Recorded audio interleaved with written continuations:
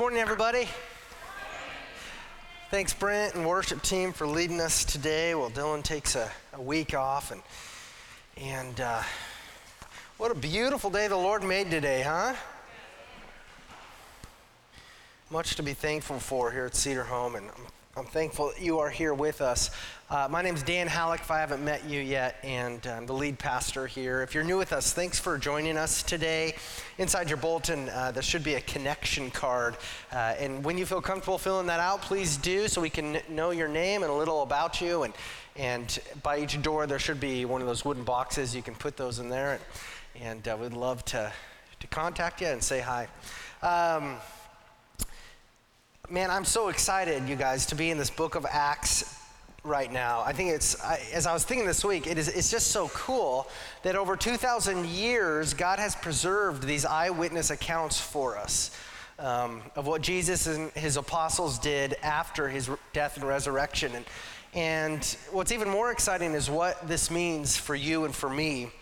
And so far in the first chapter of Acts, which is what we're in, we read about the gospel of Jesus in the first section, and then we read about the commission of Jesus, which he gave to the apostles and to the church.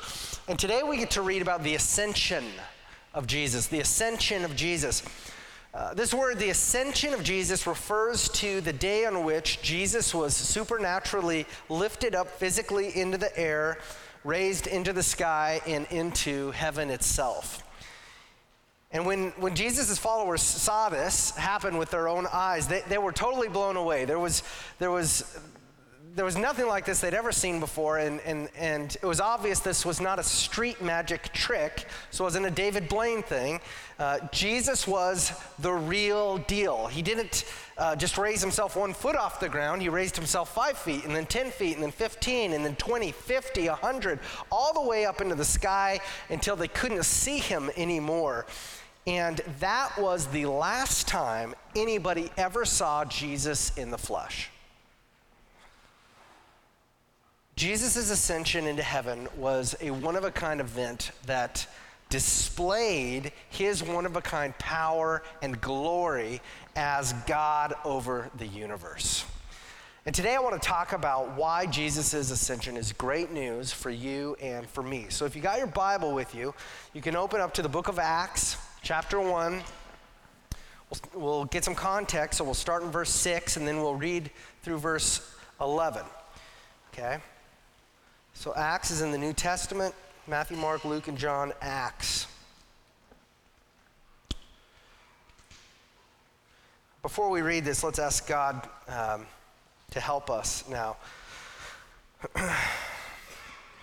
Dear Lord, we do thank you for preserving these testimonies in your holy Bible for us for thousands of years.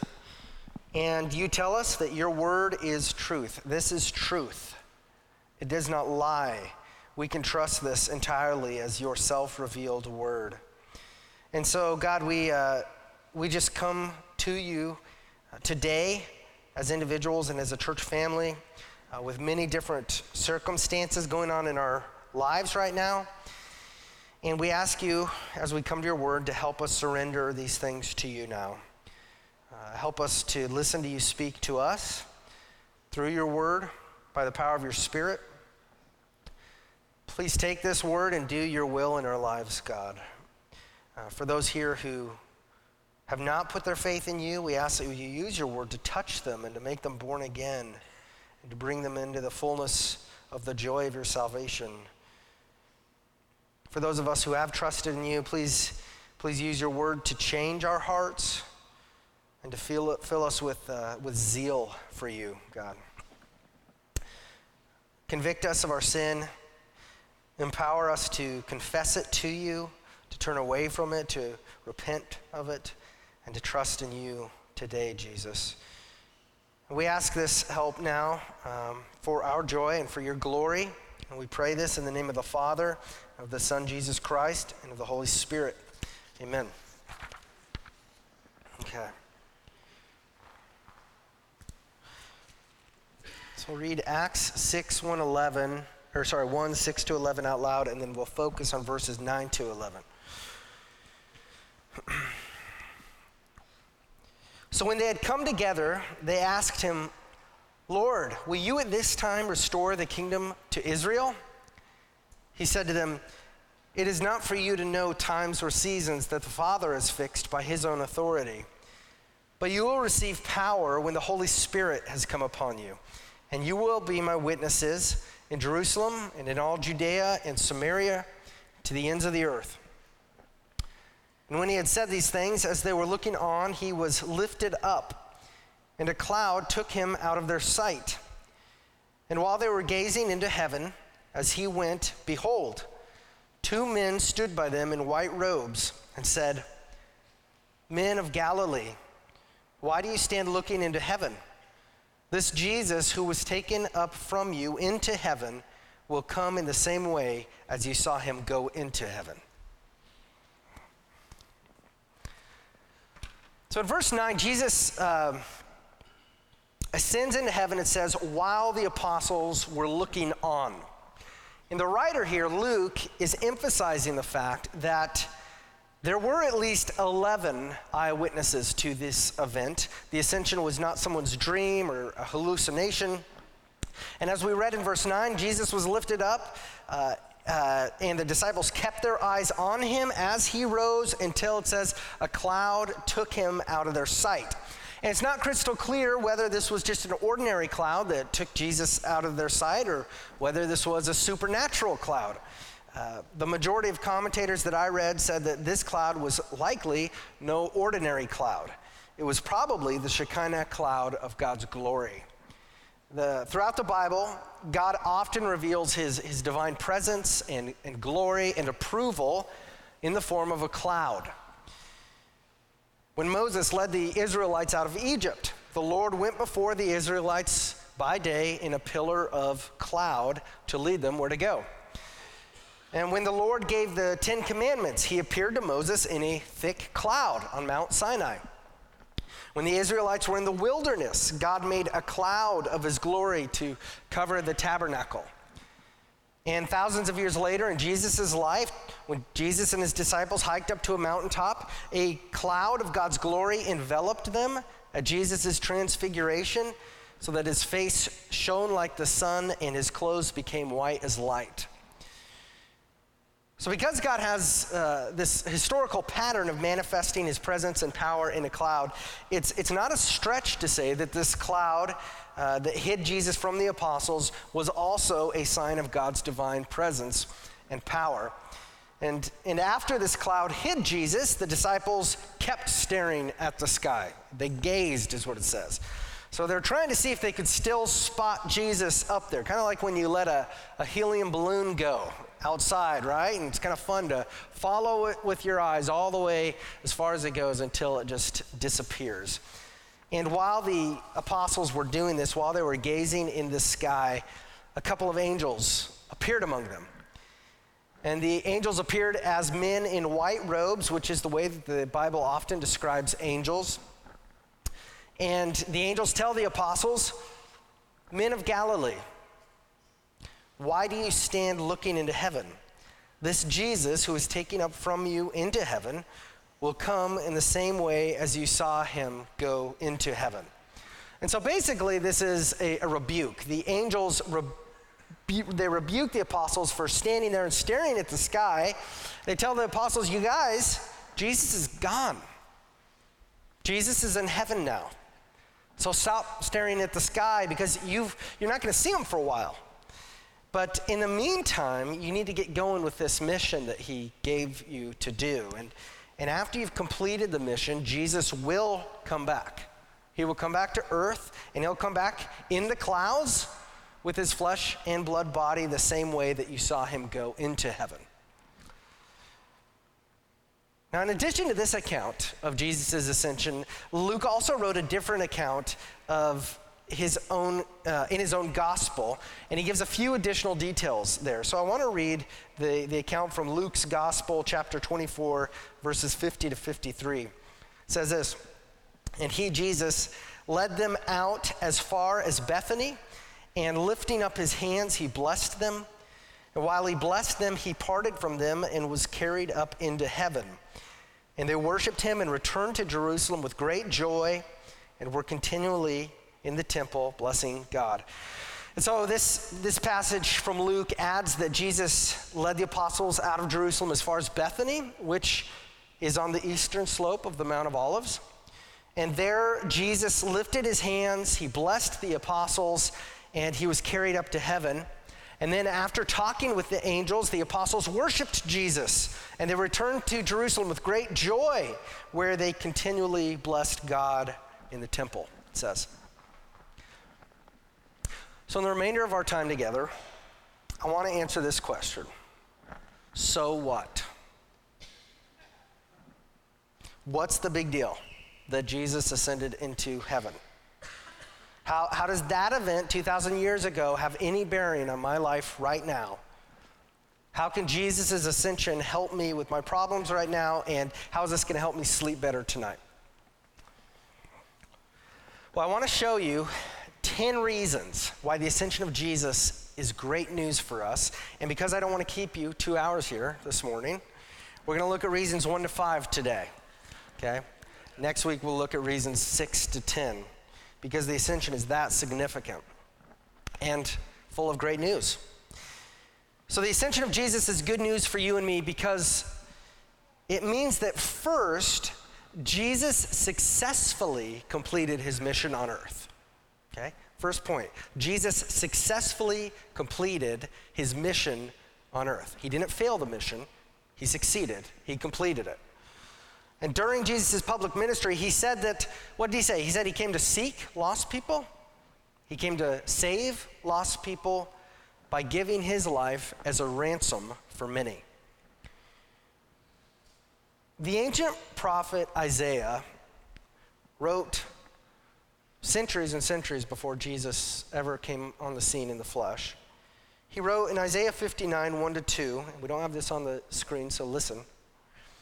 Behold, the Lord's hand is not shortened that it cannot save, or his ear dull that it cannot hear, but your iniquities have made a separation between you and your God, and your sins have hidden his face from you so that he does not hear. So our iniquities, our sins against God and our sins against other people, they have a real effect. They separate us from God on earth and in eternity. Our iniquities are an expression of hostility toward God. And in order for us to have peace with God, to have a friendship with God, these iniquities that separate us have to be dealt with. Okay? Our sins separate us from God, who is a just judge. It says that these iniquities must be punished. So God the Father, who loves us in spite of our sin, sent his son Jesus to earth on a mission to suffer for these iniquities for us in order to remove them from us so that we can have friendship with God. And God the Son Jesus agreed to this. And he took our sins against God, the sins that we have against God, by becoming those very sins in his body when he was nailed to a cross. And when he suffered and died on that cross, he put all those sins to death too, because his body died. This is how Peter, the apostle, the close friend of Jesus, says it in 1 Peter 2:24. It says, he, Jesus himself, bore our sins in his body on the tree, that we might die to sin and live to righteousness. By his wounds you have been healed. And God the Father looked upon Jesus' suffering, his death on the cross for us, and the Father said, the death of my Son is sufficient to remove the sin and guilt of all who trust in him. It is finished. That's what happened on the cross. That's why Jesus yelled that on the cross. It is finished. Jesus finished his mission to save his people. Praise God. He succeeded. So Christians, Jesus dealt with your sin and guilt 2,000 years ago. Okay? You're no longer under condemnation. Jesus has freed you. Amen? So if you're here today and you haven't trusted Jesus to be your God and Savior who paid for your sin on the cross, then you have not paid for your sin, and your iniquities have not separated you, have not brought you back to God. You have not been eternally punished yet for those sins. But God says that's the punishment for those iniquities. You will be punished for those iniquities unless you turn to Jesus today and give your soul to him. How else will you get rid of your guilt? How else do you get rid of offending the holy God of the universe? Turn away from a rebellion against God today. Turn to Jesus, your Savior. Ask him to save you, to give you life, to take away your guilt and sin. And he says he will save you. Peter says, repent, turn away from your sin, your sinful way of thinking about God and this world, and turn to Jesus in faith and be saved. Or Peter said this, he says this in Acts 2:38. If he were here preaching to you, this is what he would say. Repent and be baptized, every one of you, in the name of Jesus Christ for the forgiveness of your sins, and you will receive the gift of the Holy Spirit.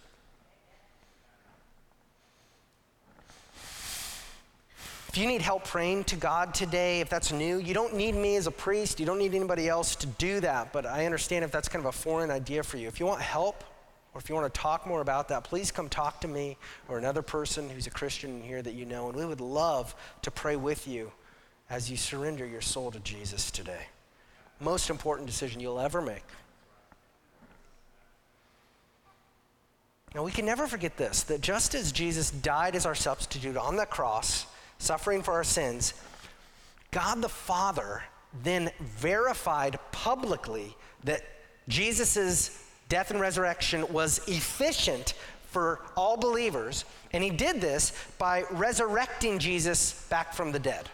Okay? So Jesus successfully completed his gospel mission on earth to be a ransom for many, so that now whoever trusts in him alone for eternal life and friendship with God receives that exactly. Okay, now, this is why potentially attending that class, the 5 solas that we're going to be going through in Sunday school, is so important.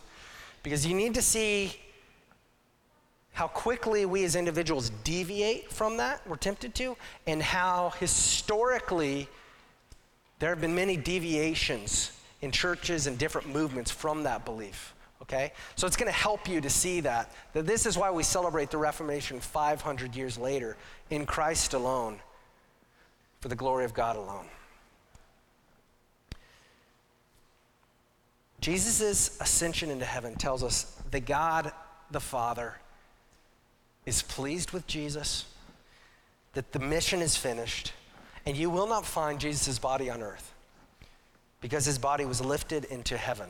And that makes him different than any other world leader ever. His body's in heaven. On earth, he won the war for our souls, and now he's in heaven. And if you belong to him through faith, your sins have been punished, they've been forgiven, you've been purified by his blood. He has redeemed your life and your soul for your blessing now and after this life, and for his glory now and after this life. Because he's an awesome God. That's called grace, because we can't do it. Has to be from God. Okay, the second reason why the ascension here is good news for us is because Jesus' heavenly glory is back, and it's awesome, okay? Jesus' heavenly glory is back, and it is awesome. So God the Father has joyfully welcomed his Son back to heaven, and the Father has restored the fullness of Jesus' divine glory that he had before the creation of the world, he says.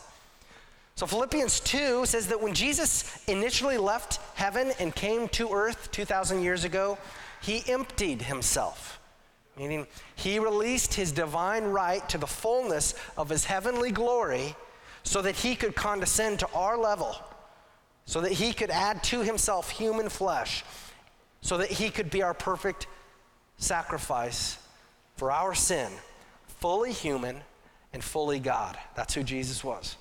That's who he is. And this is why Jesus' Last Supper, the night before he was crucified, he prayed, listen, and now, Father, glorify me in your own presence with the glory that I had with you before the world existed.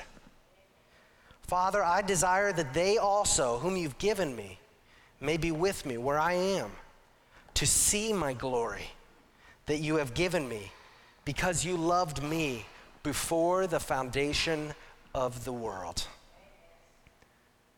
Jesus completed his mission of salvation. He ascended into heaven, and the Father was exuberant to restore to his Son the fullness of his divine heavenly glory that he had with the Father in spirit before the foundation of the world. What this means for you and me is if you are trusting your life and soul with Jesus, then you've been declared glorious in God's sight too. Think about that one. The tenses matter in which the Greek was written, in which we translate our Bibles. You were glorified. Look at Romans, okay? You were justified, Christians.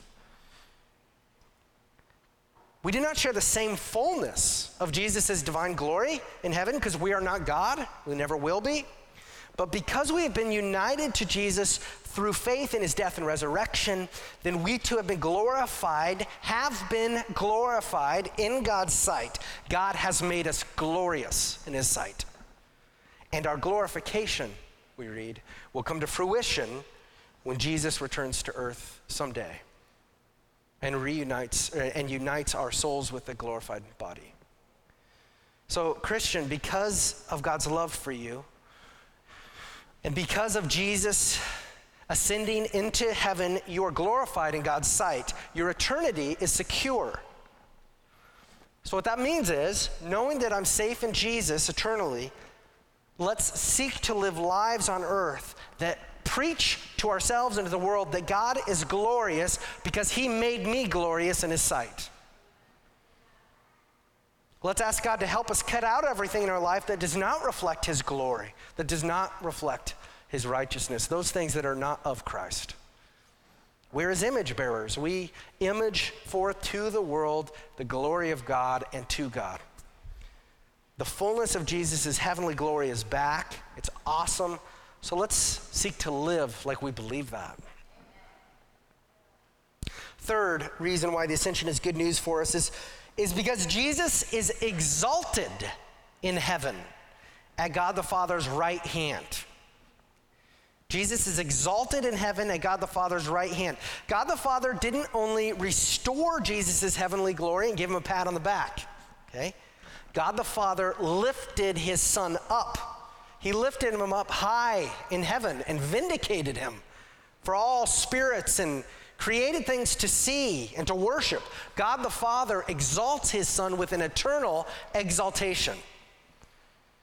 Let's read this. I mean, it's so great. The Bible's full of this. Let's read some Bible passages that describe Jesus' past and present exaltation. Ephesians 1:19-21 says, "And what is the immeasurable greatness of his, God's, power toward us who believe? According to the working of his great might, that he worked in Christ when he raised him from the dead and seated him at his right hand in the heavenly places, far above all rule and authority and power and dominion, and above every name that is named, not only in this age, but also in the one to come." So unlike every other priest who stands in every other religion to mediate for people, Jesus sits down, okay? That's because it is finished. He finished the saving work. He's seated in heaven with omnipotent power over all physical and spiritual powers in earth and on heaven. And it says, above every name that is named. Think of a name, Jesus is greater.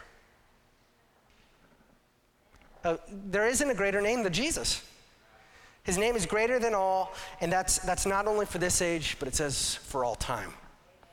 Jesus is the name that's exalted. Let's read more about this in Philippians 2. It's a great passage. This was, man, from the early church. This was a hymn. This was something they memorized that about Jesus' exaltation. Philippians 2, 5-11. "Have this mind among yourselves, which is yours in Christ Jesus, who though he was in the form of God, did not count equality with God a thing to be grasped, but he emptied himself by taking the form of a servant, being born in the likeness of men. And being found in human form, he humbled himself by becoming obedient to the point of death, even death on a cross. Therefore, God has highly exalted him and bestowed on him the name that is above every name, so that at the name of Jesus, every knee should bow in heaven and on earth and under the earth, and every tongue confess that Jesus Christ is Lord, to the glory of God the Father. Hebrews 1:3. He is the radiance of the glory of God and the exact imprint of his nature, and he upholds the universe by the word of his power. After making purification for sins, he sat down at the right hand of the majesty on high. And Psalm 16:11 says, "You make known to me the path of life. In your presence there is fullness of joy. At your right hand are pleasures forevermore." To be at the right hand of God is to occupy the place of God's choicest blessings. And that is exactly where Jesus is seated for eternity. And because Jesus is exalted at the right hand of God, then we who have been united with Jesus through faith are with him now spiritually at the right hand of God. And that's where we'll be forever. And this is why the greatest pleasure, we all seek pleasure. We're all worshipers. We like pleasure. God made us that way. And a lot of us spend a lot of our lives looking for pleasure where we're just trying to feed this empty hole in our life. But God created us in such a way that the greatest pleasure that anyone on earth can experience is the pleasure of eternal salvation in Jesus Christ and friendship with him. That's the greatest joy. This is also why our future eternity with Jesus at God's right hand will be characterized by a joy, a pleasure, a zeal which on earth we just cannot even comprehend. Praise God. I thank God for loving me and you enough to die for us and rising for us and ascending for us and uniting us to himself to give us an eternity of joy. Amen? As we delight in God. Fourth reason why the ascension is good news for us is that Jesus is our great eternal King who rules forever over all authorities and powers. Jesus is our great eternal King who rules forever over all authorities and powers. So from his exalted royal throne at the right hand of God, Jesus reigns with sovereignty. Okay, he's ruler over everything, visible and invisible. And this reign is an eternal reign, an everlasting reign. It lasts forever. Nobody will overtake him. Okay? There's nobody stronger than Jesus. Like we just read in Ephesians 1, Jesus is at God the Father's right hand in the heavenly places, far above all rule and authority and power and dominion. So who do the rules, the authorities, the powers, and the dominions answer to? Jesus. He is exalted above every name that is named. What does every name on earth, who does every name on earth answer to? Jesus. Not only in this age, but also in the one to come. Praise God. In Matthew 28, the resurrected Jesus tells the disciples, all authority in heaven and on earth has been given to me. Praise God that the judge is the justifier. The judge who can condemn us is the one who offers to justify us in God's sight. Praise God, and who lays his life down for us. This idea of the ascension is not preached on a whole lot, and it's in some ways been undervalued in the modern church. But if you look back at church history and even to the very first Christians, There was a passage of the Bible that's long been understood as a prophecy in which the first Christians celebrated as fulfilling the ascension, as when King Jesus ascended into heaven to rule over all things as our Savior for all time, was the fulfillment of Psalm 24, verses 7 to 10. And this is what it says. Lift up your heads, O gates, and be lifted up, O ancient doors, that the King of glory may come in. Who is this King of glory? The Lord, strong and mighty, the Lord, mighty in battle. Lift up your heads, O gates, and lift them up, O ancient doors, that the King of glory may come in. Who is this King of glory? The Lord of hosts. He is the King of glory, Selah. He is Jesus. This is the King of glory. And so we've got to remember every day and not forget that no matter what terrible things have happened to us in the past, no matter what we're going through right now, no matter what happens on earth in the future, Jesus is the King. And he is ruling and reigning in heaven, and he is the strongest. He is the mightiest. He is the King of glory. He is the Lord of hosts. He is our Lord and Savior, and he loves us. He controls all our circumstances, even when we don't understand many of them. He controls them for our eternal blessing and for his eternal glory at the same time. They're interwoven. Christian, if you are weak today, then call on Jesus because he is with you. He loves you, and he is strong and mighty in battle. Even in the midst of all our trials and tragedies and disappointments and fears, we are more than conquerors through him who loved us because we're united to the King. Amen? That's good news. And the fifth reason why the ascension is good news for us is that Jesus is the head of the church, and he equips all believers with spiritual gifts to serve his church.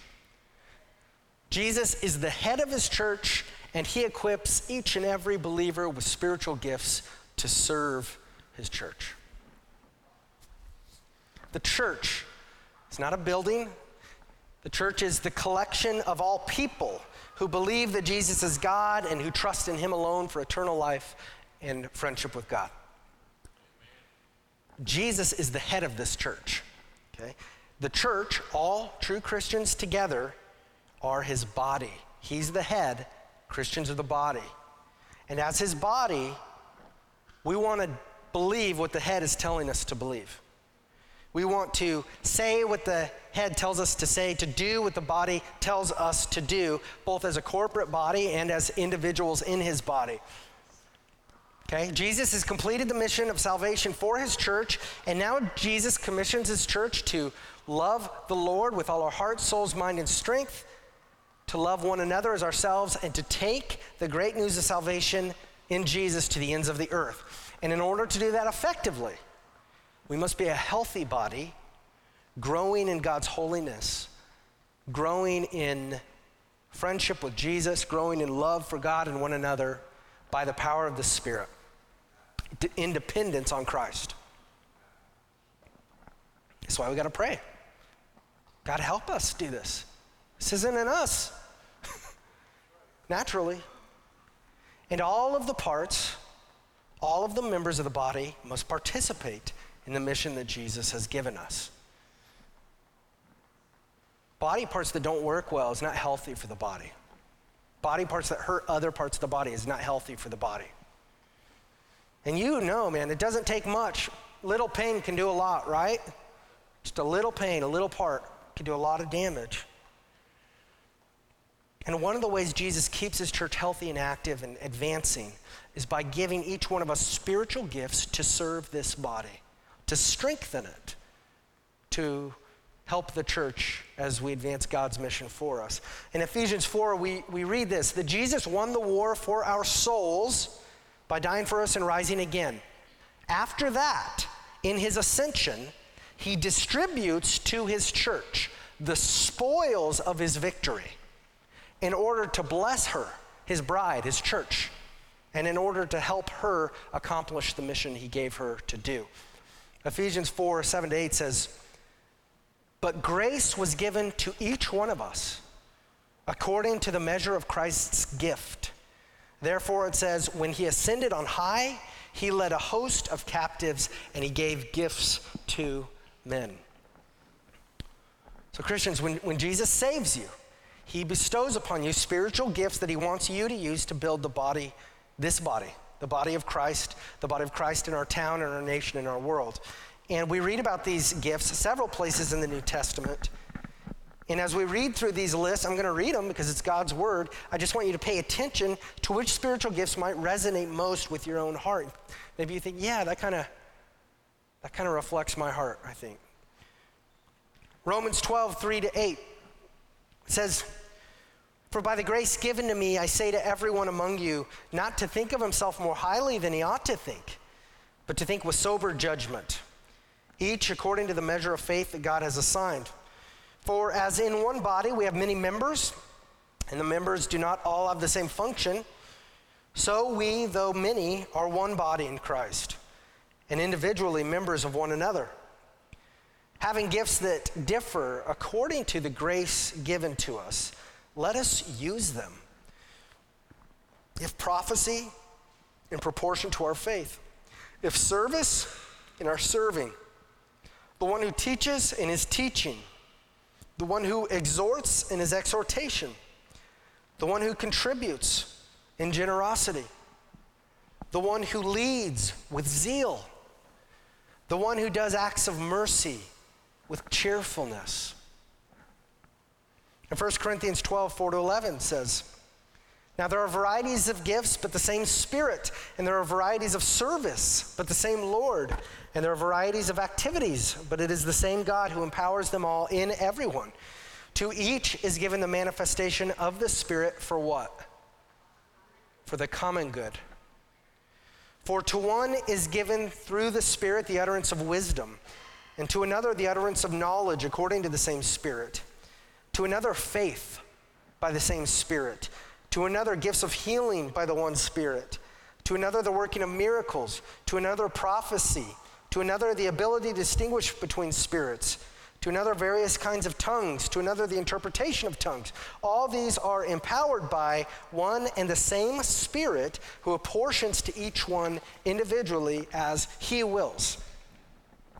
So because Jesus ascended to heaven, each and every Christian has received spiritual gifts for the building up of the church. These gifts are not only a gift to the church, they are a gift to you as Jesus' followers. Because when you use your gifts to serve the church, by God's grace, that's a joy. It's fulfilling to serve when you're in your area of giftedness. Now, there isn't an area of gift, there's not a spiritual gift of washing toilets, okay? Cleaning toilets. That's something we all do, okay? Maybe somebody out there is more gifted at that than others. But there are certain gifts, you can't play this card. Well, that's not really my area of giftedness. I'm not really into cleaning. I'm not really into, serving my neighbor. No. Those are general commands for all of us. But there are certain giftings that God gives to each person. Some of you have like the spiritual gift of mercy. And it energizes you to show compassion and to help to people who are in some sort of distress. And not only does it energize you, but you're good at it. You're actually good at it. And obviously, we all want to try to be merciful toward one another, but some believers are supernaturally gifted at this. Some of you have the gift of giving. You are fulfilled by and gifted at, you're good at giving to others, whether that's financially or sharing your possessions or giving your time to help other people. Some of you have the spiritual gift of serving. You love to serve the church, doing whatever needs to be done. You don't necessarily want to be the leader, you just want to serve, whether that's behind the scenes or whatever. And you want your service just to be an act of worship between you and Jesus.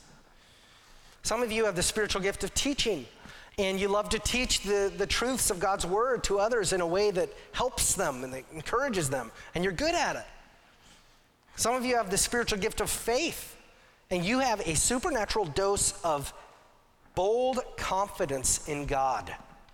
and in his promises and in the power of prayer. And we could go on, but if you're a Christian, please use your spiritual gifts that God has given you to build up the church, to build up this church family at Cedar Home, to build up God's church around the globe. And if you want some help discerning what your spiritual gifts are, if this is kind of a new idea for you, then make a note on your connection card in the bulletin and drop that in the box as you head out, and we'll get in touch with you and maybe point you to some good resources or help you talk through some things. When Jesus ascended to heaven, he distributed these gifts in such a way that we all need each other, because none of us has all the gifts. None of us is every member in the body. But praise him for giving us gifts to make his body healthier, to love one another as we take the gospel to the ends of the earth. Let's review this list, the first 5 reasons why Jesus' ascension is good news for you and me. First, Jesus successfully completed his mission on earth. Second, Jesus' heavenly glory is back, and it's awesome. Third, Jesus is exalted in heaven at God the Father's right hand. Fourth, Jesus is our great eternal King who rules forever over all authorities and powers. And fifth, Jesus is the head of his church, and he equips all believers with spiritual gifts to serve his church. So today and this week, man, let's take some time with the help of the Holy Spirit to meditate on these awesome truths. I'm going to pray for us, and then let's respond by singing another worship song to this ascended and exalted Savior, Jesus. Lord, we thank you for all this great news, God, for us, that you've done for us by your grace because of your love for us. Thank you, God, that you, Jesus, completed the mission on earth. You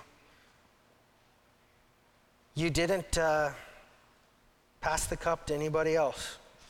You drank the wrath of God to the dregs for us. You rose again in power and united us to yourself. And that's effective when we trust in you, and thank you for that. We are so happy, Jesus, that your heavenly glory is back. It is awesome.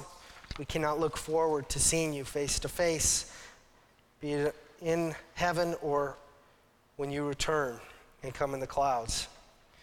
You're exalted in heaven at the Father's right hand. God, may we exalt you in our own hearts and lives now and forever, as we will for eternity. You're the great King. You rule over all powers, over all authorities. Everybody answers to you, and you are good and just. Thank you for uniting us to yourself. And Jesus, you are the head of this body, and you've given believers spiritual gifts to serve the church. Thank you for that, God. Help us to be good stewards of those gifts for your glory and for our joy. We love you, Lord. Use our lives for the glory of your name. Thank you for the gospel that says even when we fall short of your glory, which all of us have, we remind ourselves that that's why you came and died for us, because we're not saved by our own works, we're saved by you. We confess those failures to you. We turn from them by the power of the Holy Spirit, and we trust in you again and celebrate that we are loved and accepted fully in you, Christ. We pray this in Jesus' name. Amen.